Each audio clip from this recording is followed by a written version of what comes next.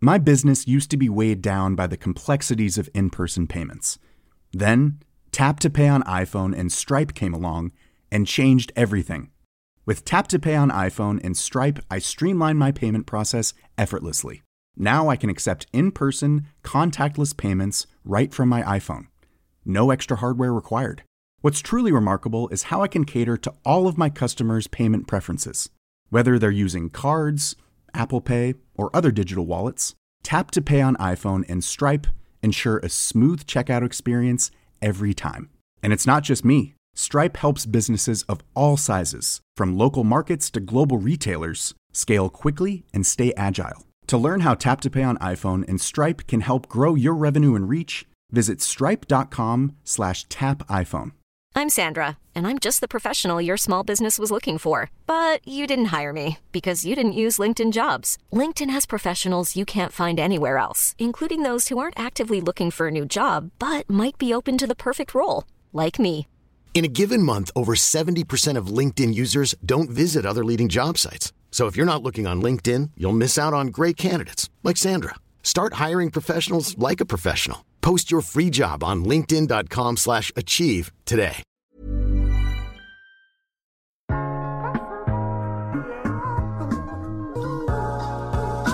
Hej, mit navn er Mark Anthony, og du lytter til iværksætterhistorier, produceret af Podtribe Media i samarbejde med Nemlig.com og Simply.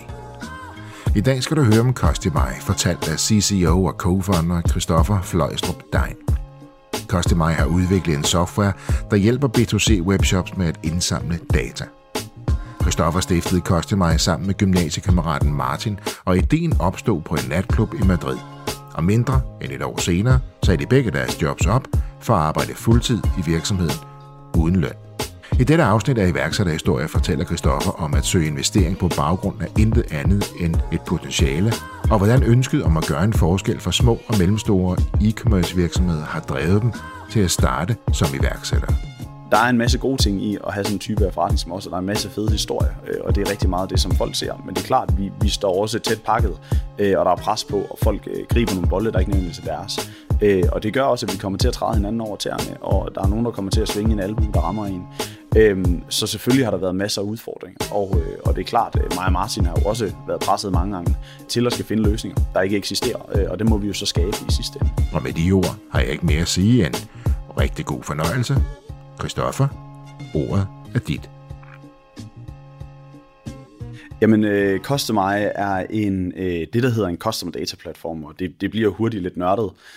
Så jeg plejer at have sådan en kort sætning, som min frisør på et tidspunkt sagde til mig, at jeg skulle korte det ned til, som hedder, at vi har lavet en software, der hjælper webshops med at indsamle alle deres data, analysere det og give dem et output af det, så de kan begynde at aktivere deres data i virkeligheden. Og grundlæggende handler det omkring at hjælpe små og mellemstore webshops med at blive bedre til at bruge deres data og skabe en bedre forretning.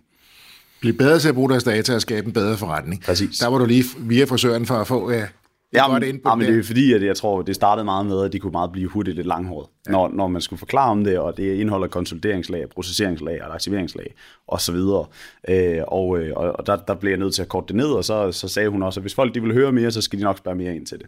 Så du gik fra frisøren og var korthåret i stedet for langhåret, og havde en one-liner næsten på jeres produkt. Jamen, det var fint, og jeg manglede også lidt til pitchet. Fantastisk. Data. Få mere ud af deres data. Hvorfor er det så vigtigt at fokusere på netop det, I gør?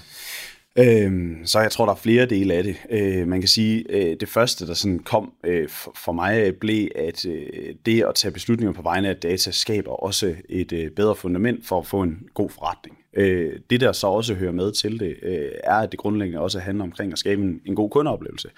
Og det er i virkeligheden også det, som dataen skal være med til at understøtte. Så jeg plejer at sige det her med, at der er typisk to ting af at drive en forretning. Det er, at der er noget data, der understøtter noget, og så har man en mavefornemmelse. Og så er der nogen, der har en god mavefornemmelse, og nogen, der har en dårlig mavefornemmelse. Og det, som vi i virkeligheden gerne ville med Costify, det var, at vi skulle tage data, der var komplekst, og gøre det let forståeligt, som kunne være med til at understøtte en mavefornemmelse. Fordi at man må også bare erkende, at en mavefornemmelse er ofte der, hvor at vi bringer følelser ind i noget. Og det er det, der kan være med til at skabe et brand i sidste ende. Så følelser og mavefornemmelser er enormt vigtigt, men kan vi understøtte det med data, så tror vi på, at der ligger en væsentlig bedre oplevelse for både kunderne, men også for at skabe en bedre forretning i virkeligheden. I hjælper jeres kunder med at forstå deres data, så de kan få en bedre mavefornemmelse, og måske handle noget hurtigere eller mere præcist i forhold til deres kunder? Ja, lige præcis. Det er en meget god beskrivelse af det. Så det er meget det her med, at vi indsamler alt data fra alle forskellige kilder ned på en enkelt kunde, og det handler egentlig om at prøve at blive bedre til at forstå, hvordan kunden ser ud.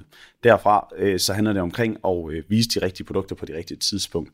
Spare virksomheden noget tid på at sidde og analysere og finde ud af, hvordan er det en god kunde ser ud, hvordan er det en dårlig kunde ser ud, og i virkeligheden bare blive bedre til at eksekvere på at få flere af de her kunder ind, og blive bedre til at opsælge det til de kunder, der allerede er interesseret i de produkter. Og det er data, som kommer fra deres webshop? Det er blandt andet data, der kommer fra deres webshop. Ideen med en custom data platform består egentlig af at indsamle data fra alle kilder, der eksisterer. Så det betyder, at vi indsamler data fra e-mail tools, fra kundeservice tools, fra Facebook, fra Google af osv. Og det gør, at man skaber en kundeprofil, der er langt mere dyb, end det man typisk ser i sit webshop-system i virkeligheden. Og indsamler det her, som for mange mennesker kan være lidt kompleks data, og måske også systematiseret på en måde, som man er svært ved at forstå det. Og så gør I det forståeligt og tilgængeligt for jeres kunder. Ja, så man kan sige, vi nærmer os ned imod noget der, hvor det hurtigt kan blive lidt komplekst, men der findes 3 forskellige dataniveauer, så der er noget first party, second party og third party data. First party data er i virkeligheden den data, som vi som kunder giver folk lov til, og virksomheder lov til at opbevare. Og det er den primære datakilde, vi arbejder med, og det er typisk det, der ligger i et webshop-system. Derfra så er der en masse nørdede, anonyme ID'er rundt omkring, som vi kan koble på en kunde, og derved få nogle dybere datapunkter på kunder. Og det er i virkeligheden det, der gør, at vi kan skabe en dybere kundeprofil. Samtidig skal vi jo også være opmærksom på GDPR, som der jo altid bliver talt så meget om. Klart. Altså at passe på folks data. Præcis, og det er i virkeligheden derfor, vi har valgt at bygge et produkt. Man kan sige, vi valgte at bygge det ud fra tysk lovgivning, og det er egentlig fordi tysk GDPR-lovgivning er en af de strammeste, der er i hele verden. Og det var nemlig for at tale ind i at fremtidssikre dine data i virkeligheden. Og man kan sige, der kom en opdatering fra Apple her for nylig. De fleste, der i hvert fald er i marketingsverdenen, ved det godt, fordi det havde en enorm stor effekt på at annoncere på Facebook, fordi at Apple valgte at fjerne man kan sige, enormt store dele af den data, som Facebook opsamlede før. Og det gjorde det jo meget sværere. Og det der, hvor man kan sige, at vi er meget store fortaler sådan generelt med man kan sige, den type af software, at eje din egen data som virksomhed, for ikke at være afhængig af, man kan sige, nogle tredjeparts udbydere, som Facebook i virkeligheden er. Så det er, som vi plejer at sige, at fremtidssikre din egen forretning i virkeligheden. Gennem at indsamle og forstå data, så du kan handle. Og i virkeligheden også at eje den i sidste ende. Ja, fordi det er jo en vinkel hos Customize, som I gør ret meget ud af det her, at kunden ejer sin egen data. Ja. Og så sidder man jo og tænker, gør vi ikke det? Jo, så det der er, det er, man kan sige, typisk, så når folk de vælger at annoncere gennem Facebook, eller Instagram, eller Snapchat, eller TikTok, eller hvad end det kan være, så typisk så afleverer man enten for eksempel nogle kunders e-mail til dem, og så siger, find nogle kunder, der minder om dem her. Det kan også være, at man bare siger til Facebook, find nogle kunder, I tænker, der kan være relevante for min webshop, og jeg har interesse i beauty, hvad end det nu kan være. Det, der bare sker, det er, at Facebook sender nogle kunder over til dig, der køber nogle varer, men du ved i virkeligheden ikke rigtig noget om de her kunder, fordi al den viden, den beholder Facebook. Og det er der, hvor vi prøver ligesom at sige, hvis vi kan starte med at vurdere, hvad de gode og dårlige kunder er, og hvordan de ser ud, og hvad der er for nogle datapunkter, der gør dem gode og dårlige, så kan du, man kan sige, lave en omvendt berigelse til Facebook i virkeligheden. Så du ejer selv viden omkring, hvorfor det er gode og dårlige kunder. Så det handler ikke længere omkring, at Facebook skal vurdere, om det er kattevideoer eller hundevideoer, folk de går op i, men det handler meget mere omkring det her tredje datapoint, som er den ens på tværs af alle de her kunder, du har afleveret til dem, som i virkeligheden er det, der skaber de gode kunder og en god oplevelse. Så ved at sikre, at kunderne ejer deres egen data, gør I det så muligt for dem at være endnu mere præcise, når de for eksempel annoncerer på Facebook? Lige præcis. Så i stedet for at lade Facebook eje dataen, så sørger I for kunden ejer, men på den måde kan I få endnu mere ud af jeres Facebook-annoncering? Lige præcis. Det skaber en lavere pris for din annoncering, og samtidig så kan man sige, så fremtidssikrer det også, fordi du er ikke afhængig af, at Apple for eksempel laver en opdatering, der lige pludselig fjerner store dele af noget data, eller hvad ved jeg, Facebook laver en ny opdatering, eller Google laver en ny opdatering, der begynder at fjerne, så du bliver meget mindre afhængig af alle de her omkringliggende værktøjer, fordi du ejer al viden i sidste ende, og man kan sige, data i sidste ende er kernen af det at drive en forretning i et eller andet omfang. Det er vel egentlig efterhånden verdens stærkeste valuta, er det ikke det? Jo, jeg tror, at på et tidspunkt så kom der sådan en opgørelse ud omkring, at data var det anden mest både farlige og værdifulde aktiv, der kan være i hele verden. Der var noget i forhold til atomvåben var værre, men det er bare for at sætte det lidt i relief på vigtigheden af det. Ja, og derfor giver det jo sig selv, der er det enormt vigtigt at have kontrol over dine egne data, og kende til dine data og få brugt det bedst muligt. Lige præcis. Hvornår opstår ideen til Custom Eye? Hvordan starter det hele? Ja, så historien opstår egentlig, man kan sige, kort og godt på en natklub i Madrid tilbage i 2019, hvor at mig og min partner Martin, vi er nede og besøge en kammerat, der er på udveksling. Og vi står på en natklub, og Martin han siger, jeg har noget, vi skal snakke om. Så siger han, hvad så? Og så siger han bare, at det er ikke i dag, vi skal snakke om det, men jeg tror, jeg har brug for dig til den her idé, jeg har. Og det er ligesom den meget lille teaser, han får givet dernede. Og det, der så sker derfra, det er et par måneder frem i starten af 2020, begynder vi egentlig for alvor at snakke lidt omkring det her. Og jeg kan huske, at jeg siger til Martin en dag, hvor vi mødes i Aarhus, han boede i London på det tidspunkt, men vi mødes i Aarhus, hvor han fortæller omkring en måde at opsamle noget data, der gør, at vi kan forstå kunders ageren bedre, hvor jeg siger, at hvis vi kan gøre det, du siger der, så tror jeg, vi kan ændre hele marketingsverdenen i virkeligheden. Og jeg kom jo selv fra en baggrund fra e-commerce, hvor vi arbejdede meget med data, og jeg var bare sådan lidt, hvis vi kan gøre det der, altså, så ved jeg, så ser verden helt anderledes ud, når vi er kommet til verden i virkeligheden. Så han dropper en idé på dig, og du tænker, vi kan ændre marketingverdenen. Det er ret stort jo. Klart. Så man kan sige, det der er det, at Martin kommer fra man kan sige en teknologisk baggrund, hvor han har været konsulent i et softwarehus i London, hvor han har solgt det. Så Martin er enormt dygtig teknisk. Jeg vidste ikke mega meget om det tekniske, men jeg vidste omkring de udfordringer, vi havde, da jeg sad i firtal, omkring hvad det var, vi for nogle datapunkter, vi skulle bruge, og hvordan vi skulle aktivere dem. Og det handlede, man kan sige, det han kom og sagde, det var, at han kunne basalt set vide, at når vi sad her sammen og talte, for eksempel den her podcast, og du havde købt en vare et sted i går, så fordi vi er i det samme rum nu på den samme IP-adresse, så er der sandsynligvis en chance for, at du kan have, hvad man kan sige, påvirke mig til at købe det samme. Så i virkeligheden kunne vi begynde at, man kan sige, attribuere noget værdi til dig som kunde for at have lavet det der salg. Og man kan sige, at hele attribution-gamet er en enormt kompleks ting, fordi det er tilbage til følelser. Men om ikke andet, det var i hvert fald teaser nok til, at jeg sagde, at der lå noget af det her, som virkelig for mig kunne være skelsættende, i hvert fald i forhold til e-commerce især. Så det starter på en natklub i Madrid i 2020? Det gør det. Og så går I gang? Nej, så man kan sige, den lange historie gjorde lidt kort. Mig og Martin, vi kender hinanden fra gymnasiet af, og har også spillet fodbold sammen. Gik ikke i klasse sammen, men samme årgang. Og Martin tog så til London, og var der i 5,5 år, og jeg var så i Danmark. Der var ingen af os, der fik læst videre end HX, og man kan sige, gode og dårlige ting i det. Vi var det rigtige sted på det rigtige tidspunkt, og der var nogle mennesker, der troede på os på den rejse, vi var, og det gjorde, at vi kom, man kan sige, længere frem i bussen, i et meget tidligere stadie, end vi måske havde burde at gøre. Og det var ligesom det, der gjorde, at Martin havde den teknologiske baggrund for at kunne bygge det her produkt. Han havde været med på andre projekter, på blandt andet en engelsk bank, hvor de havde lavet en customer data platform, som det hedder, internt. Og det var egentlig der, ideen udsprang sig fra 2017, tror jeg, han fik ideen. Plejer han at sige i hvert fald. Og så kom han og afleverede 200 siders noter til mig, og sagde, at det er sådan her, det skal lade sig gøre. Og jeg læste den første side, og så sagde jeg, at det er fint, Martin, lad os prøve at gøre det her. Og Martin rejser så hjem tilbage i marts 2020 til Danmark, siger sit job op som managing director i et konsulenthus i London, og vi får startet på det her. Han bor hjemme med sin mor og far i Galten i Aarhus, og på det tidspunkt, der bor jeg i en lejlighed i Aarhus sammen med en kæreste. Og der ender det så med, at vi får startet det her, vi får lavet en investeringsaftale, og der er en masse frem og tilbage, og der er ingen af os, der har startet en virksomhed før, så vi har kigget kontrakter, men ikke den type af kontrakter. Og så 10. juli 2020, der bliver selskabet stiftet. Og det bliver ligesom starten på at komme i gang. Jeg har sagt mit job op som administrerende direktør i en virksomhed, der hedder Chefmate, og starter den 1. august fuldtid, og Martin starter noget, der ligner 1. april 2020 fuldtid på det. Og så er det ellers bare kastet alle vores sparepenge ind i projektet, og så ligesom forberedt os på, at nu skal der i hvert fald gå et halvt år, hvor vi ikke får noget løn. Og vi går i gang, og det er Altså, det er jo både kaos, men også super interessant, fordi at vi har meget en stor ambition omkring, at vi skal skabe den her kæmpe virksomhed, og vi vil gøre en forskel for små og mellemstore virksomheder i virkeligheden. Fordi at vi synes, at markedet er blevet lidt fordrejet omkring, at avanceret teknologi primært har været forbeholdt store virksomheder. Og jeg ved det for mig selv, da jeg sad i 4-tal, at jeg sad og skulle sælge trimmer til skægget og håret blandt andet. Og jeg sad og kæmpede mod Elgiganten og Power. Og det er klart, når jeg købte 50 trimmer af noget, så købte de 5.000 af den samme.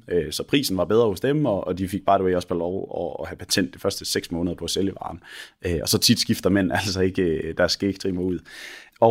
Og det blev ligesom hele det, der var tesen omkring, at vi blev nødt til at tilbyde produkt til virksomheder, som vi mente faktisk havde brug for det. Fordi Power Elgiganten har råd til at ansætte business intelligence folk til at analysere alle deres data, til at tage alle de rigtige beslutninger. Men de har også råd til alle de dyre teknologiske tools, der egentlig var derude, som typisk koster 1 million, 2-3 millioner kroner om året. Bare for at komme i gang. Der koster det 5 millioner, og de har ressourcerne til at investere deres egne folk på det. Så du arbejder for 4-tal. Martin tager fat i dig. Der går noget tid. I sidder begge to som administrerende direktør hver i jeres land. Ja, jeg er faktisk på det tidspunkt, der er jeg i chefmænd, men jeg var i 4-tal lige inden. Og det lige inden, da han talte med dig første gang, ja. Nej, jeg var lige stoppet et par måneder inden, okay. Cirka. Men så kan I se begge to farvel til et godt job som administrerende direktør begge to, og så siger nu tager vi lige et halvt år uden løn. Det kræver noget is i maven. Ja, jeg tror, vi blev meget hurtigt enige omkring, at vi havde begge en kæreste, og vi havde ikke nogen hus, og ikke nogen bil, og ingen børn, og der var ikke sådan de store bekymringer. Vi havde ikke nogen udgifter som sådan andet end der skal selvfølgelig mad på bordet og sådan noget. Og så tror jeg bare, at vi begge havde selvfølgelig sparet lidt penge op, som vi også lidt kunne bruge, men det er klart, det løber hurtigt, når der så betales husleje. Så på den måde, så er det klart, det var da en enorm prioritering, men jeg tror også, at vi begge havde nået til et punkt, hvor det var måske også sundt nok lige at mærke, nu var vi rundet 25 år på det tidspunkt, at måske var det også sundt nok lige at finde ud af, at komme ned på jorden økonomisk set igen. Ja. Og det gjorde, at vi gik fra, at jeg hentede kaffe på Emery's hver morgen, og gav 49 kroner for min kaffe der, til at jeg ikke fik en Emery's kaffe i meget lang tid. Jo, jeg fik faktisk et gavekort til Emery's i fødselsdagsgave, fordi at nu skulle jeg ud på en lang rejse uden noget god kaffe, så det blev filterkaffe længe, og så hver anden fredag kunne jeg få en Emery's kaffe på mit klippekort. Søger I funding fra start af? Ja, så vi starter med egentlig at tale med et par investorer, primært business angels, omkring, at vi har brug for noget kapital at komme i gang. Det er sådan, når du bygger et stykke software, så er det typisk meget dyrt at komme i gang, og det er der, hvor mange ofte kan knække nakken, især fordi hverken mig eller Martin kan udvikle i det omfang, der er i hvert fald brug for. Og derfor var vi nødt til at gå ud og finde nogle penge. Og jeg havde heldigvis et par business angels i mit netværk, som også var interesseret i det. Men det er klart, det er et meget tidligt stadie, og det de skal købe ind på, det er jo mig og Martin som personer og profiler, og så vores rigtig lange, grimme pitch-dække, PowerPoint-show, som Martin havde lavet i alle jordens farver, som de skulle købe ind på. For det var vel reelt det, I skulle søge funding på? Det var et pitch-dæk? 100%, det var det. Og det svære bliver jo, hvad er virksomheden værd på det tidspunkt, ikke? Og man kan sige, det ender med, det er, at det bliver en finger i vejret meget, og så sige, hvor meget tror vi selv på vores egen idé. Og man kan sige, det er generelt meget det her med at tro på sig selv, og tro på den vision, man har, som vi også vinder på, og har vundet på. Men så vi ender med at sige, at virksomheden den er 10 millioner kroner værd. Og der vil helt sikkert sidde nogen derude og sidde og tænke, hvordan kan I starte, og I er ikke begyndt eller noget andet end stiftet et selskab, og I 10 millioner værd. Men det er jo en måde at få nogle penge ind på for os, og det er klart, at folk er nødsaget til at investere nogle penge for at få udviklet produktet. Vi havde jo, man kan sige, hele frameworket for, hvordan det skulle lade sig gøre. Vi havde bare brug for noget kapital. Og det får I så at etablere selskabet? Ja, det gør vi. Og hvad kører det så i olie derfra? Nej, jeg ved sgu ikke, om det kører derudad, men altså, man kan sige, vi ansætter en internt, en ung fyr, jeg arbejder sammen med, der hedder Louis, som ligesom bliver vores tech lead. Gudsbenået ung talent, både intelligensmæssigt, men også emotionelt. Og det ender med, at vi så derudover, så hyrer vi 30 fuldtidsudviklere. 30? Altså okay, så I får en idé på en natklub i Madrid, siger jeres job op, vi snakker 2020, ja. Får noget funding og ansætter 30 mand. Ja, det og produktet er ikke færdigt endnu. Nej, men de skal bygge produktet. Så vi har bare rammen for, hvad det er, der skal bygges, og ansætter så, som jeg siger, 30 robotsarbejdere, der skal sidde og bygge det her produkt. Og det er klart, der er Louis så, som han er, jeg tror han er 21 eller 22 på det tidspunkt, der bliver ind til primært at være lead på det sammen med Martin. Og det er klart, det er voldsomt fra den ene dag til den anden dag. Det er I unge selv. I hyrer en gut ind på 20-21 år, som skal være lead for et team, der skal udvikle et produkt, som indtil videre kun har eksisteret på et pitch deck, og har fået investorer ind, og I hyrer 30 mand. Altså, det kræver da noget is i maven. Det gør det. Men jeg tror også, at vi begge, man kan sige, Martin er jo produktdelen, og jeg vidste ikke nødvendigvis super meget om, hvor komplekst det var at bygge, men Martin var meget snorlig omkring, hvad det skulle lade sig gøre, og jeg havde bare siddet på den anden side, så jeg vidste jo bare, hvad outputtet af produktet i virkeligheden skulle være. Og så tror jeg, at det bliver jo meget sådan en, på det tidspunkt, hvad er alternativet? Altså, vi har jo ligesom valgt at sige, at vi starter den her virksomhed, vi har sagt vores velbetalte job-ups, så vi er jo nødt til at hoppe ud i det, og det, der handlede meget om for os, det var, at tiden i markedet var en enorm stor faktor, så vi var nødsaget til at bygge det meget hurtigere, end vi kunne se, at alle vores konkurrenter havde gjort det. Og det er i virkeligheden derfor, at vi vælger at investere så meget i det kortsigtede. Det er klart, det koster os rigtig mange penge, og det er derfor, vi var nødsaget til at gå ud og hente penge. Både mig og Martin er så også helt okay med, at vi ikke skal eje hele lavkagen selv.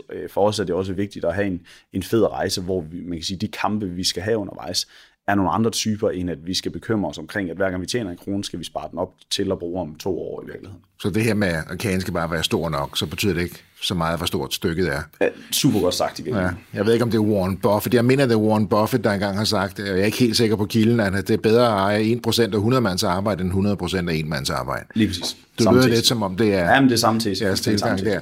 Så hvor lang tid går der, før I sælger første gang? Hvor lang tid går det, før I får jeres første kunde? Jamen, så jeg tror, vi får den første betaling ind i sådan noget februar, og vi starter der i juli, ikke? Og det er der, vi får den første betaling igennem. Og man kan sige, det er, man kan sige, første betaling er nok mere lagt på, at det er sådan en test på det, og vi oplever så også, at der er selvfølgelig en masse udfordringer i at bygge et stykke software. Der er en masse ting, hvor at, når man bygger det, så tænker man, at det her det virker, og så sætter man det i søen, og så virker tingene ikke. Så det var det, vi gjorde. Altså, vi havde nogle test cases på fra start af, hvor vi prøvede at køre dataen igennem og sådan noget, og vi synes, det gav nogle gode outputs. Men det ender så med, at vi finder ud af, den måde, vi har bygget produktet på, er egentlig ikke klar til skalering. Og selve software, som I er klar til at launche, det er ikke skalerbart? Ikke i den grad, som vi i hvert fald gerne ville det, fordi for mig og Martin handlede det meget omkring, at vi fra dag 1 af ville være klar til at kunne have 1000 kunder på reelt set. Det var det mindset, vi havde på fra start af, og mindsetet har nok også været enormt skelsættende for os og mange andre softwarevirksomheder i Danmark, fordi at vi sad fra start af og tænkte, hvordan kan vi have 1000 kunder på for dag i dag? Og det kunne vores produkt ikke bære. Det kunne ikke hente nok data ad gangen, så derfor blev vi nødt til at bygge om i dele af den del af produktet i virkeligheden, så vi kunne fra dag i dag have 1000 kunder på. Så man kan sige, da vi for alvor reelt kommer i gang, der hedder det maj måned, før der begynder sådan at komme betalende kunder igennem, der er ligesom, man kan sige, vi kan argumentere for i virkeligheden i en større grad, der giver mening. Hvordan fastholder man engagement, ejerskab i et så stort team? I bygger et stort team op meget, meget hurtigt. Kulturen i virksomheden er vel ikke engang etableret på det her tidspunkt. Produktet er ikke klart. Hvordan holder man gejsten i 7 måneder, før man reelt får det første salg? Så man kan sige, at det, der sker i den periode, er jo, at de 30 udviklere er ikke nogen, der sidder internt hos os. Det er nogen, vi har eksternt, der sidder i primært Polen, blandt andet, igennem udviklingshus, som vi har en meget tæt dialog med. Og de bliver jo klart, det bliver jo vores medarbejdere i virkeligheden, så tæt fordi de er fuldtid på det. Men alle andre medarbejdere på det tidspunkt er jo i virkeligheden kun mig og Martin, og så Louis ham, det unge tech lead, langt hen ad vejen. Så man kan sige, og vi er jo alle sammen meget indforstået med, at det tager tid at bygge det her produkt, og vi har nogle timelines, og vi overskrider dem også, klart, det gør vi, fordi der kommer udfordringer. Så på det tidspunkt sidder der ikke nogen, man kan sige, kommercielle profiler, der sidder og tripper for på samme måde at komme i gang. Det er første gang, vi går ind i 2021, vi i virkeligheden starter med at ansætte kommercielle profiler til det. Okay, så det er eksterne folk, der får en timepris, og så de er jo ikke en del af selskabet på det her tidspunkt. Præcis. De er på kontrakt ind. Ja. Okay, godt. Men alligevel går der 7 måneder, før I får det første salg. Ja, det gør og nu siger du, det skulle kunne håndtere 1000 kunder, det fandt I jo, det ikke kunne, så det skulle bygges om. Alt det, mens I var i gang, I havde fået funding. I var i gang med at gøre det helt klart. Hvor mange kunder har I nu? Så i dag, der kører der 30 licenser, som vi kalder det, igennem på vores konto hver eneste dag, hvor vi henter data ind dagligt. Så det er der, hvor vi er på nuværende tidspunkt. Det er en fornuftig start. Jamen, absolut. Altså, det har været en crazy rejse indtil videre, og der er sket så mange ting. Og som jeg siger, at jeg synes, jeg havde lært meget indtil videre, både at være jeg var i Firtal og også i Chefmate. Men det, jeg har lært det sidste år, det føler jeg nærmest, det er et helt årti. Jeg har lært, der har været masser af udfordringer og masser af ny viden, man har skulle lære. Jeg har aldrig nogensinde indberettet moms før, og det kan jeg fortælle, at det skal heller ikke ansættes til nogen steder, fordi at Skat, de ringede til Martin og sagde, I har indberettet noget forkert, og jeg vidste ikke, hvad det var, de snakkede om, jeg havde indberettet forkert, men altså, det er man jo nødsaget til at gøre, og heldigvis så har vi været enormt privilegerede af at have et rigtig godt netværk, der har hjulpet os rigtig meget, også hvor vi virkelig har kunnet spare en masse penge, fordi vi har kunne trække på dem. For der er rigtig mange ting, man skal lære, man også skal kunne, når man starter op jo. Præcis. Og det her er ikke nødvendigvis noget, som jeg tænker, man har lyst til at bruge rigtig meget tid på. Man vil jo hellere udvikle og sælge. Klart. Men stadigvæk, når man starter småt, så skal det jo bygges op.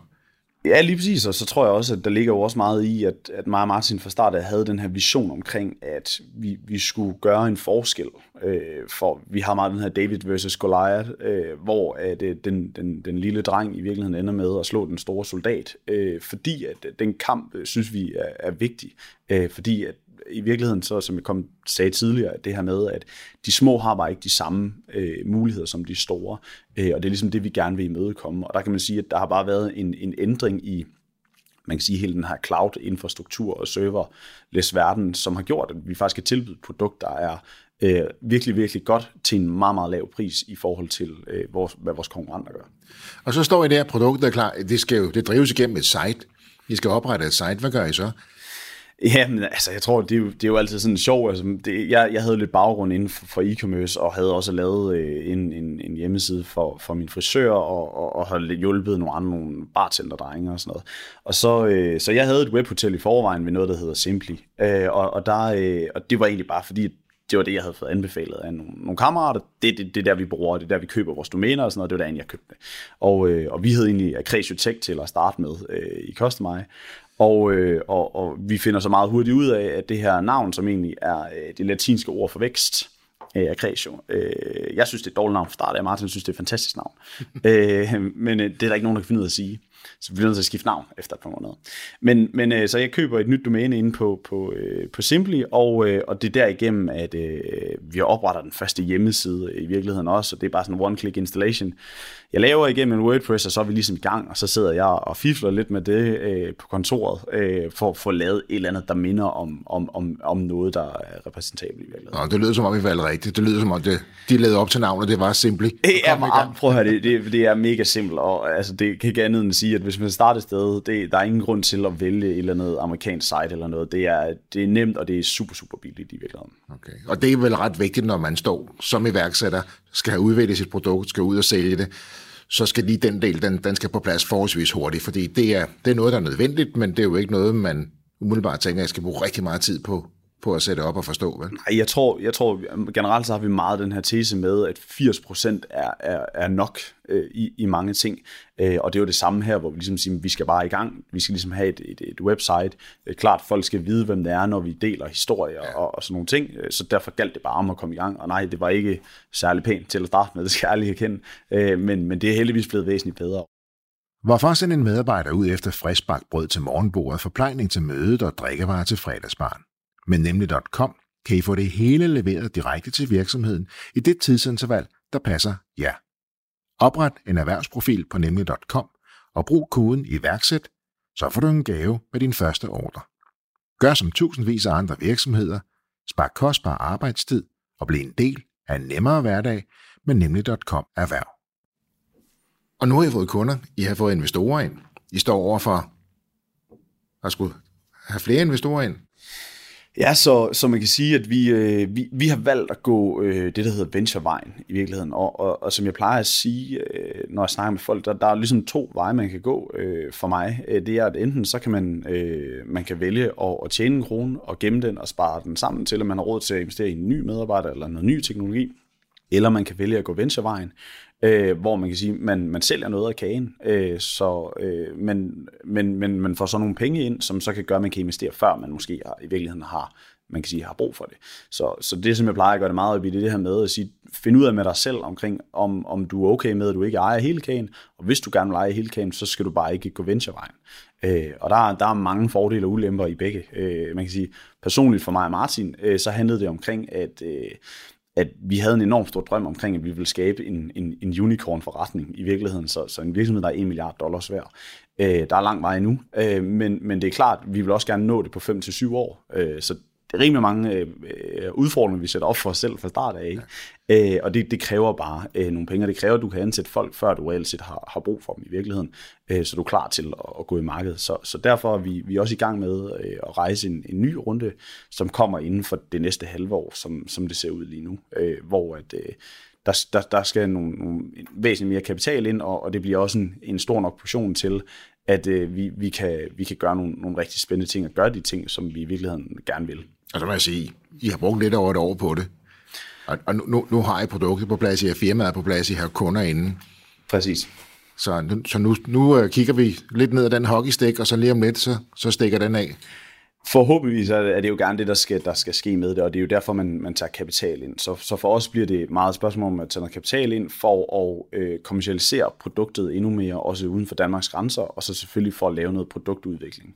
Det er klart, at vi har jo lært meget det sidste år i forhold til, vi var meget i starten, havde vi kun én pris. I dag der har vi 3 faste priser, og så kan man lave sådan en custom price også. Vi startede også med at sige, at vi kunne hjælpe virksomheder, der er omsat for mellem 1 og 100 millioner. Det har vi stadig i dag, men er det over 100 millioner, så kontakt os, så må vi jo se, om vi kan lave et match. Men for os har det stadig været meget vigtigt at sige, at vores main fokus, det er at hjælpe, man kan sige, SMV'er i virkeligheden.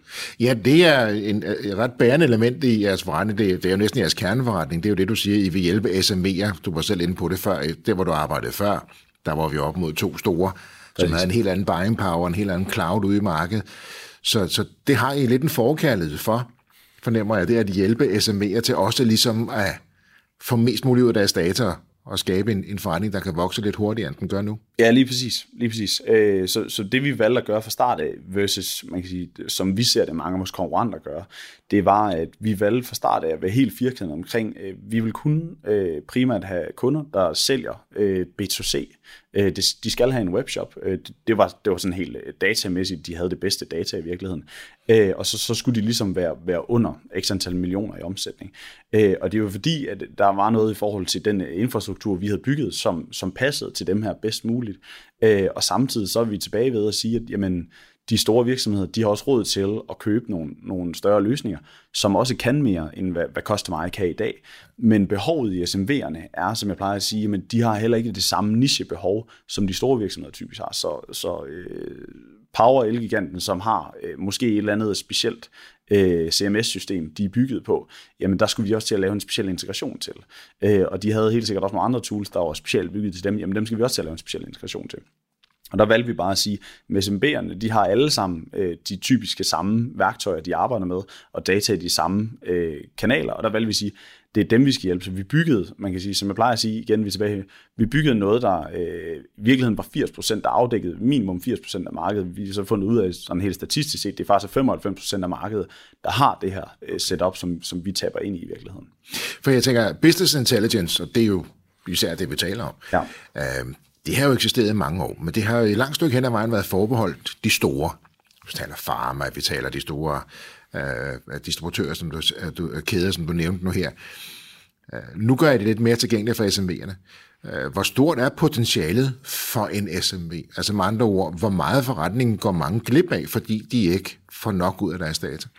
Så man kan sige, der er mange metrics i det. Man kan sige, hvis du er dygtig nok til at arbejde med data, selv i et eller andet omfang, som founder, som mange af de typiske kunder, vi har, der er beslutningstagere, jamen så bruger du i gennemsnitligt 21 timer om måneden på at analysere dataen bare. Det er jo bare, du er manuelt, der kan ske fejl. Og der prøver vi ligesom at fortale for at sige, at det er 21 timer, du kan bruge på at eksekvere på din forretning i stedet for. Det vil sige, så flytte den fremad. Og by the way, så er vi jo bygget op omkring hele den her AI-teknologi, og det bliver meget hurtigt sådan lidt fancy for mange. Men det handler i virkeligheden bare om, at vores software, den lærer af den det data, den får ind, og derfor bliver den, man kan sige, kontinuerligt bedre til at skabe bedre resultater for dig, og give dig output, der giver mere mening. Jo, men man kan jo også, kunderne behøver ikke forstå, hvad der ligger under motorhjelmen. Bilen skal bare køre, og køre stærkt. Ikke? Præcis. Og køre godt. Det hele er jo gået meget hurtigt. Altså, vi snakker 1,5 år. Jeg tænker, når det går så hurtigt, er det gået for hurtigt, når du nu tager bagspejlet op og lige kigger tilbage? Er det gået for hurtigt? For mig og Martin, især for min egen personlighed, så kan det aldrig gå for hurtigt i virkeligheden. Altså, jeg tror, vi er begge sådan lidt, at vi hver dag kan føle, at vi stagnerer, selvom der er sket mange ting de sidste år. Men det er klart, altså det der tit sker, når tingene går hurtigt, det er, at, som jeg plejer at sige til mine medarbejdere, at det er, at der er en masse gode ting i at have sådan en type af forretning som os, og der er en masse fede historier, og det er rigtig meget det, som folk ser. Men det er klart, vi står også tæt pakket, og der er pres på, og folk griber nogle bolde, der ikke nødvendigvis er deres. Og det gør også, at vi kommer til at træde hinanden over tæerne, og der er nogen, der kommer til at svinge en albue, der rammer en. Så selvfølgelig har der været masser af udfordringer, og det er klart, mig og Martin har jo også været presset mange gange til at skal finde løsninger, der ikke eksisterer, og det må vi jo så skabe i sidste ende. Hvilke løsninger kunne det være? Taler vi både økonomiske udfordringer, men tekniske, eller hvad taler vi? Jeg tror, du rammer begge super godt i virkeligheden. Det er klart, vi er i et sted, hvor man kan sige, det indtægt, vi har for vores kunder, er ikke i nærheden af at dække de udgifter, vi har. Det er også meget normalt, når man kigger venturevejen, og de mange VC'er vil faktisk også gerne kigge efter og sige, hvordan er det, I kan sikre, at de fokuserer på at vækste, frem for nødvendigvis at tjene penge. Så planen er heller ikke, at Customized skal tjene nogle penge det næste stykke tid. Jo, vi vil gerne, men det er vigtigt at få os at vækste i virkeligheden. Så den ene del, det er jo den rent økonomiske ligning, hvor at, man kan sige, vi har været både, som jeg plejer at sige, de gode har heldet. Det var noget, min bror altid sagde. Så vi har jo været heldige, at der er nogen, der de rigtige tidspunkter, hvor vi har været presset, vi har fundet en løsning, og der er kommet nogle penge ind. Men det er klart, det har også nogle gange været stramt, og det har været tæt på. Men det er også der, du finder ud af at lære nogle ting omkring at sige, okay, den situation skal vi ikke stille os selv i igen, og så må vi ligesom være lidt first mover på nogle ting før, ikke? Jo, du har jo været inde på lidt tidligere også det der med held, I var på det rigtige tidspunkt, på det rigtige sted. Altså, jo, altså selvfølgelig kan man da være heldig, men hvad er det, man plejer at sige? Luck is when preparation meets opportunity, ikke? Altså når forberedelse møder mulighed. Præcis. Det er der nogen, der mener, det er det, der er held. Det kommer jo ud af sig selv. Så nu er det gået så hurtigt her, men I har kunne følge med. I har skulle balancere jo især 3 ting, altså funding, udvikling og salg. Altså præcis. Næsten synkront. Måske sådan lidt i forskudt parallel, men egentlig så har I jo ret hurtigt skulle fokusere på de 3 ting næsten samtidig med at udvide jeres team. Er der noget, du har gjort anderledes nu, når du ser sådan 18 måneder tilbage?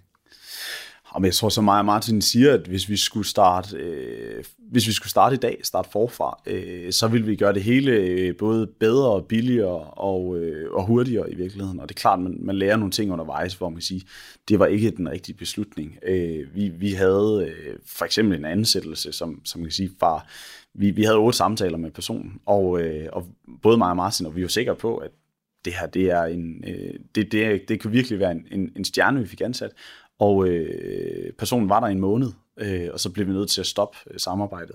Og så kan man sige, at det er fordi, at vi er svære at arbejde sammen med, eller personen var svær at arbejde sammen med. Det var nok en kombination af begge dele, at vi i hvert fald ikke var et match sammen. Så 8 samtaler, og så ansatte I vedkommende, som så kun er der en måned?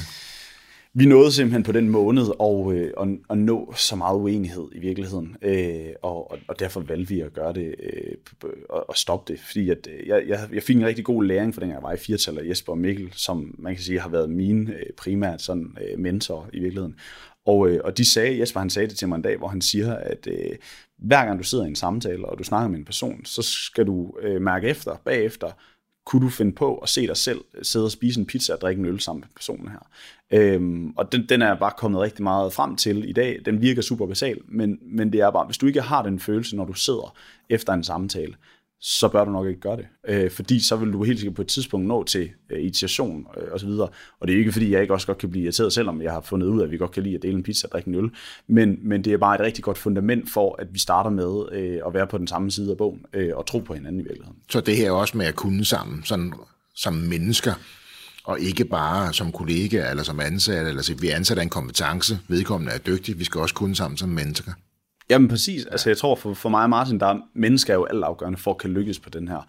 Ja. Vi er jo ikke bedre end de mennesker, der er i virksomheden. Og vi har sådan en mantra at sige, hver gang vi ansætter nogen, skal de altid være dygtigere end os selv. Hvis vi kunne ansætte mennesker, der var mindre dygtige end os selv, så ville virksomheden aldrig rykke sig fremad.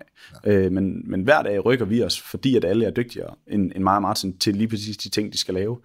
Så den del er jo enormt vigtig for os, for at kan lykkes. Og det er jo også, altså det må jeg også bare sige, det er også derfor, vi er nået så langt i virkeligheden. Og så siger du, altså du vil gøre det bedre og hurtigere, sagde du? Ja, jeg tror... Altså der er gået 1,5 år. Jeg tror, der er nogle udviklingsmæssige ting, hvor man kan sige, at vi lærte nogle ting undervejs i den måde infrastrukturelt, vi er bygget op på, hvor man siger, okay, den måde, vi startede med at bygge produktet på, som vi bliver nødt til at lave om for at kunne skalere, den vil vi selvfølgelig springe over og bygge den forkert. Og så kan man sige, det kostede også nogle kroner og øre at lave den fejl, og man kan sige, der har også været noget kommercielt. Vi regnede egentlig i første omgang kun med, at det tog 5 måneder at bygge produktet. Det var måske også super ambitiøst, men som jeg siger, hvad er det værste, der altid kan ske ved, at vi er ambitiøse? Jamen det er, at vi når måske delmålet derhen til, og det er lidt den samme, som vi har med det her med at bygge en unicorn. Det er ikke som sådan det økonomiske mål i, at der skal stå $1 milliard i værdiansættelse, men det er for at sætte barren højt nok for os selv, til at vi siger, hvis vi når halvvejs, jamen så har det sgu stadig været fedt og en fed rejse. Jeg tænker, Christoffer, jeg tænker, der kan være en risiko for, at man bliver fartblind. Nu til at sige, du er meget fokuseret på at handle, og det må gerne gå lidt stærkt. Og så tænker jeg på, at man kan vel godt blive fartblind. Altså, det kan vel næsten gå for hurtigt. Både og. Jeg tror, det er noget af det, som mig og Martin godt kan lide at udfordre en smule på. Fordi at, det er jo bare, som jeg siger, hvis vi løber langt nok, så skal vi nok finde ud af de andre ting undervejs. Så det er heller ikke fordi, at fra day one af Custom AI var et perfekt og fejlfrit produkt, men det handlede lige så meget omkring, lad os skubbe det i søen, lad os komme i gang, lad os få noget ind, lad os lære nogle ting, fordi vi kan jo heller ikke starte med, og som jeg plejer at sige, de her 80%, jeg snakker om, vi altid prøver at være, men de sidste 20%, det er jo der, hvor vi virkelig gør tingene perfekte. Men det skal vi jo ikke gøre allerede nu. Det vil ikke gøre efter 1,5 år. Det kan vi gøre, når vi har været i gang i 10 år, og vi ikke ved længere, hvordan vi kan udvikle selve produktet. Så må vi gøre de ting, der er der bedre i virkeligheden. Har du nogensinde været i tvivl om, det var den rigtige beslutning at starte Custom AI? Jeg har en ting, og det er en ting, vi også har i Custom AI. Jeg fik det for 4-tal af. Jeg havde ikke en dag i 4,5 år, 5 år, hvor jeg ikke stod op og glædede mig til at tage på arbejde. Ikke en dag. Og jeg ved, der sidder helt sikkert nogen derude og sidder og tænker, ja, det er godt med dig. Det havde jeg vitterligt ikke. Og det vi har lavet i Custom AI som sådan en company saying, er, at hver gang du vågner om mandagen, så skal det være den bedste dag på ugen, fordi der er længst tid til weekend. Og så meget skal du elske dit job i virkeligheden. Vi bruger så mange timer på vores job, så det skal være fedt, når vi går på arbejde. Så jeg tror for mig at se, så er det jo bare enormt vigtigt at have det fedt med det, vi laver. Og det er en stor drivkraft for mig og Martin, og vi bruger meget mange timer på det. Så det skal være spændende. Det har vel også nogle omkostninger på andre områder, når man arbejder altså et hvert minut af sit vågne liv. Det har det. Og man kan sige, at jeg havde et forhold, dengang jeg startede Custom AI, en rigtig sød kæreste, som også støttede mig enormt meget og betalte blandt andet huslejen de første 6 måneder, ud af de 11 måneder, hvor vi ikke fik løn. Men man kan sige, det tabte jeg måske også lidt i det, om det var rundt af virksomheden, nej, det ved jeg ikke. Men så det er jo en omkostning. Den anden omkostning, det er den rent økonomiske, og den bebyrdelse, du sætter dig selv i, ikke at kan betale husleje den første, ikke ved, hvordan der kommer mad på bordet. Og der må du jo finde løsninger. Og der tror jeg, at det, som jeg altid har sagt omkring mig og Martin, vi er privilegeret i, det er det her med, at når vi ligger os i sengen, så lukker vi øjnene, og så sover vi. Vi ligger ikke og bekymrer os om aftenen. Så vågner vi om morgenen, og så kan vi bekymre os om tingene igen. Hvordan kan man det? Hvordan kan man, når det så meget er touch and go, ja, I fik funding ind, da I startede firmaet, ja, men det du lige beskriver så hurtigt, hvordan kan man finde roen og sove helt bekymringsfrit? Så jeg tror, der ligger rigtig meget, og det er der helt sikkert nok også nogle andre iværksættere, der vil skrive under på. Det er jo ikke nødvendigvis en rejse for alle. Og det kan man sige, det er nok bare noget af det, som jeg vil tale ind i på den der, og så sige, jamen det er heller ikke alle, der bare kan lægge sig i seng og sove om aftenen. Og det er om ikke andet for os i hvert fald en god måde at aldrig at nå til et punkt, hvor vi er de steder stresset, fordi det er en enorm stressfaktor at drive en forretning, også på den måde, vi gør det. Så det vigtige er måske også at finde ud af med sig selv, både hvad er det for en type af rejse, man gerne vil på. Venture-rejsen er typisk meget mere intenst på kortere tid, og samtidig finde ud af, er det overhovedet det at være iværksætter, du skal være, fordi det følger en masse udfordringer, som jeg vil kalde det, og nogle andre vil kalde det bekymringer i virkeligheden. Så det er også med at have den mere positiv tilgang til det, som jeg ved er meget vigtigt for dig, det der så siger, at vi kan have bekymringer, og vi kan sådan helt klassisk se det som de udfordringer er, det må vi løse. Kan vi løse dem, så er det godt, kan vi ikke, så må vi jo tage den derfra. Og jeg tænker også, det spiller måske også lidt ind i det her med, at vi taler meget om iværksætteri, og det at være iværksætter, men på et tidspunkt, mange vil gerne være iværksættere, men de skal måske også gøre sig klart, at på et tidspunkt bliver de også selvstændige.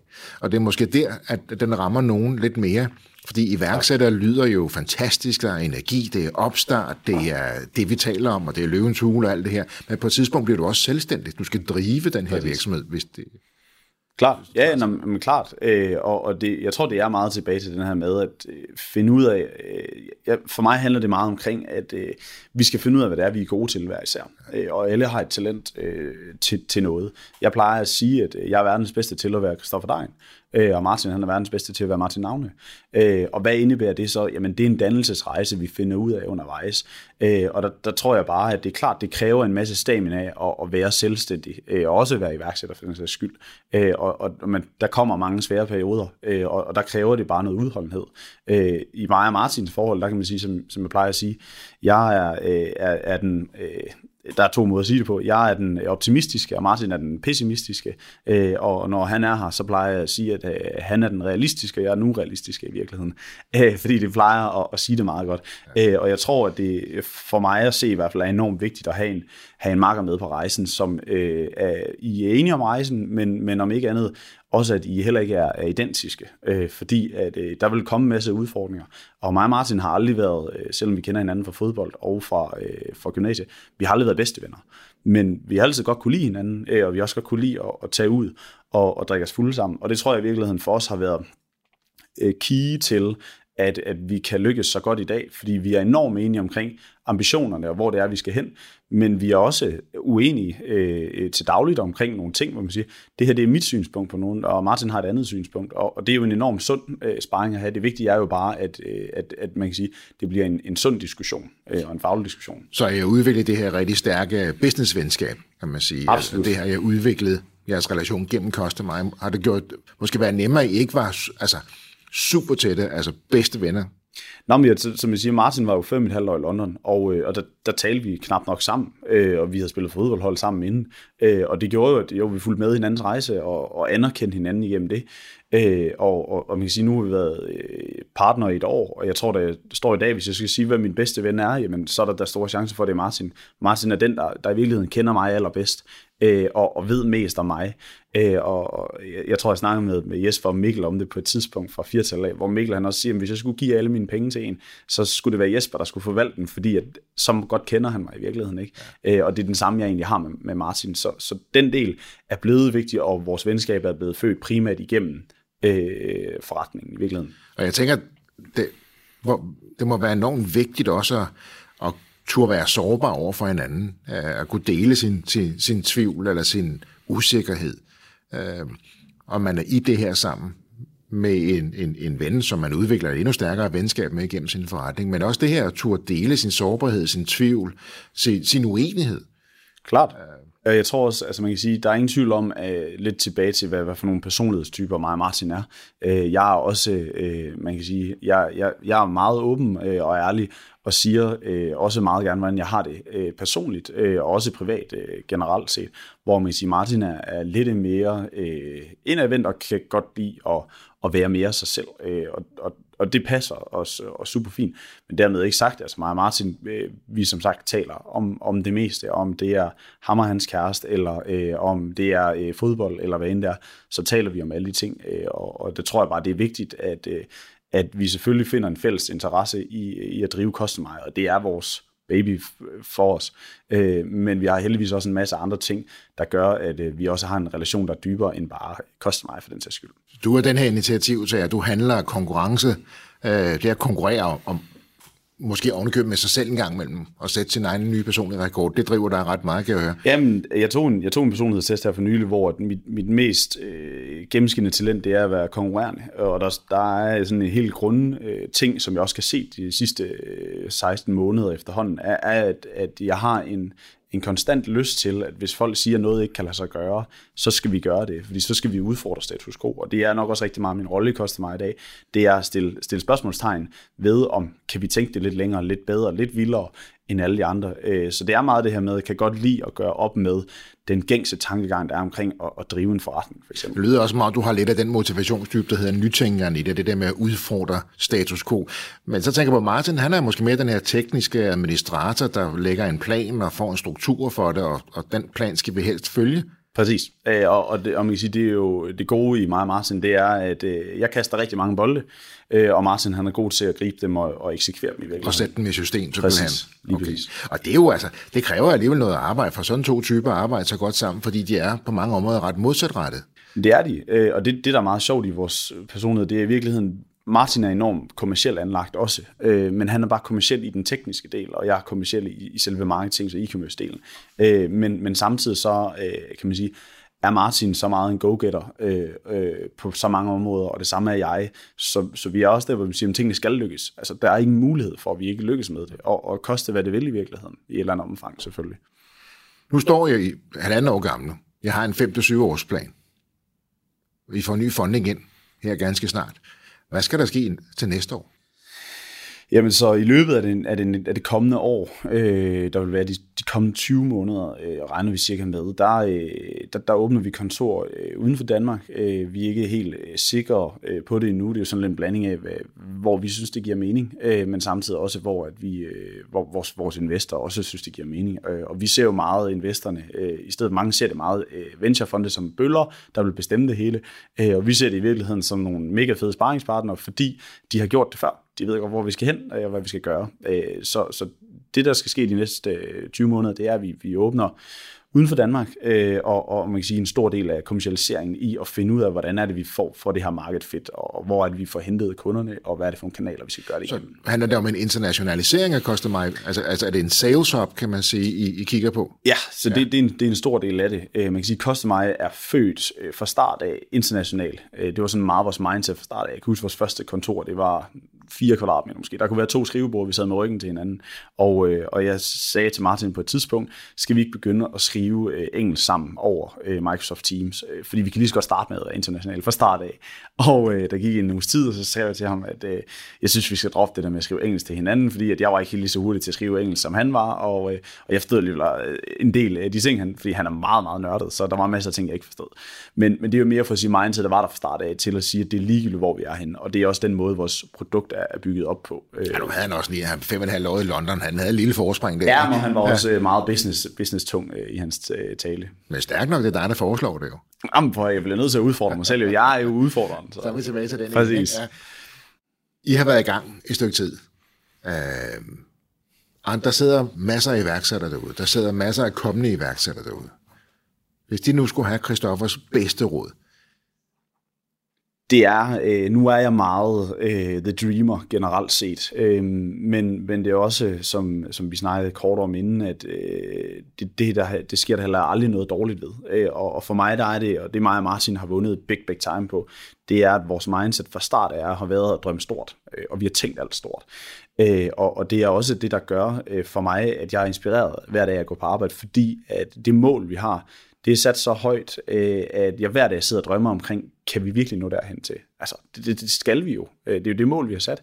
Så det at tørre at drømme stort, at tørre at udfordre status quo, og den måde, vi tænker på, er for mig der, hvor at innovation i virkeligheden skabes, fordi at du tør at tænke anderledes, end hvad andre mennesker gør.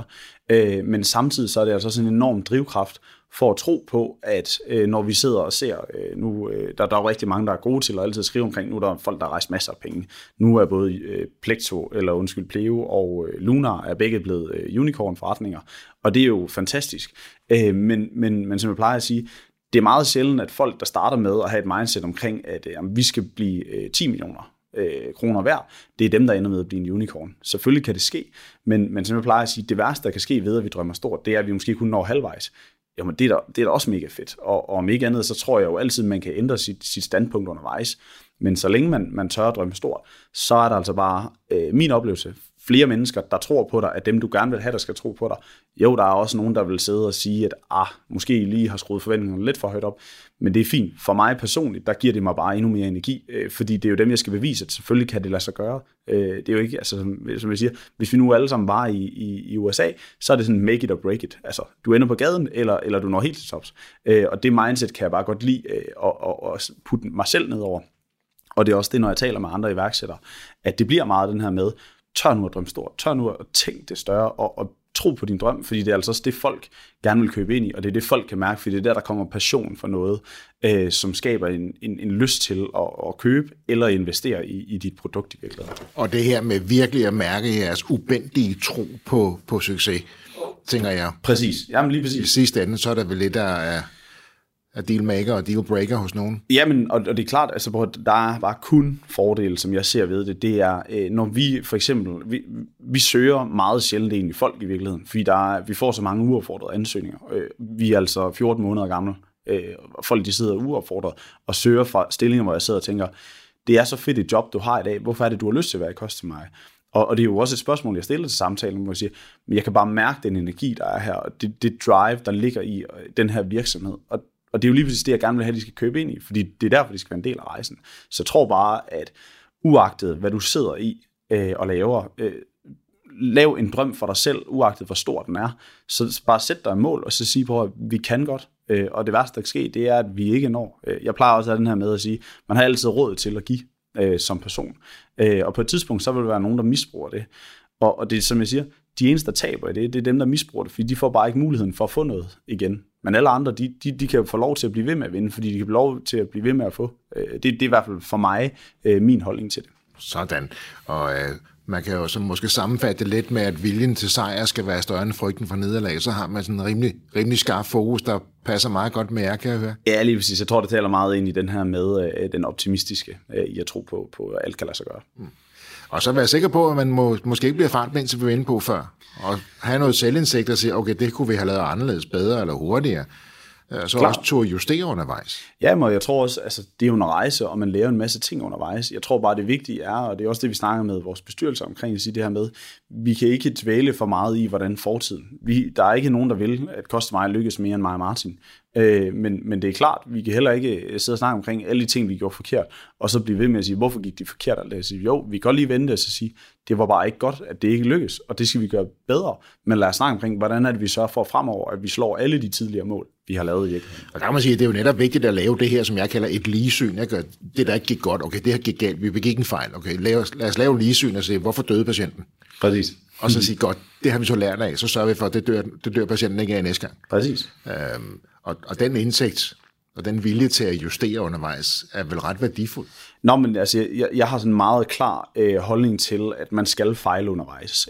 Og det kommer enormt meget fra 80'erne af, hvor vi havde sådan en stor bowlingkejle, der stod på altid på mit bord, sjovt nok, fordi at jeg turde at fejle i enormt stor grad. For det, der skete hver gang jeg fejlede, det var, at jeg lærte noget af det. Jeg lærte noget af det, og jeg endte med, nogle gange gjorde jeg også fejlen igen, det var ikke så godt.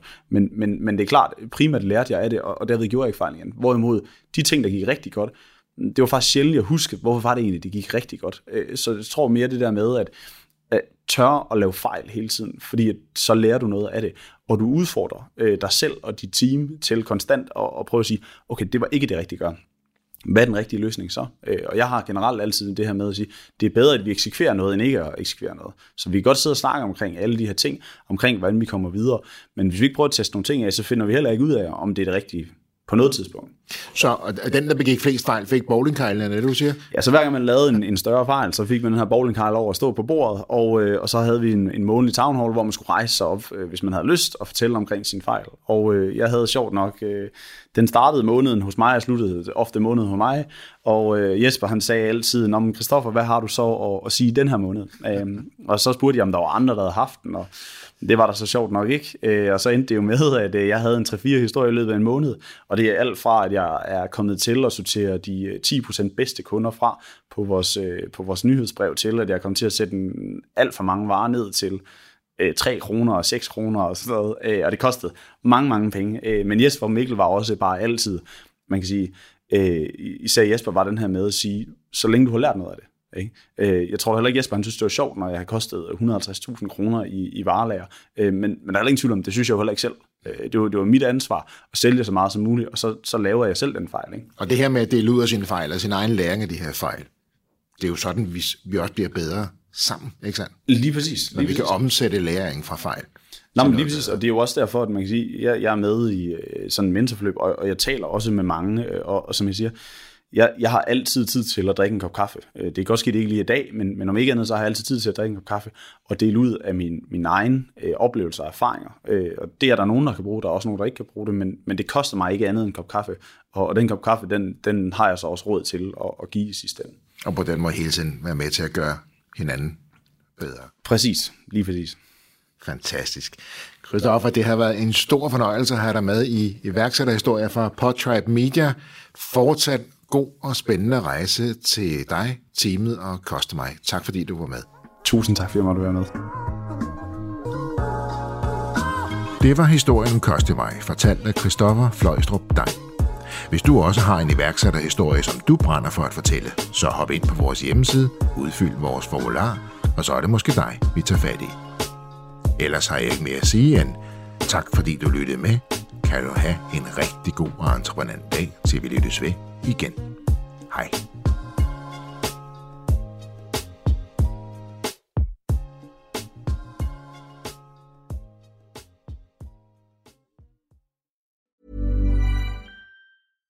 My business used to be weighed down by the complexities of in-person payments. Then, Tap to Pay on iPhone and Stripe came along and changed everything. With Tap to Pay on iPhone and Stripe, I streamlined my payment process effortlessly. Now I can accept in-person, contactless payments right from my iPhone. No extra hardware required. What's truly remarkable is how I can cater to all of my customers' payment preferences. Whether they're using cards, Apple Pay, or other digital wallets, Tap to Pay on iPhone and Stripe ensure a smooth checkout experience every time.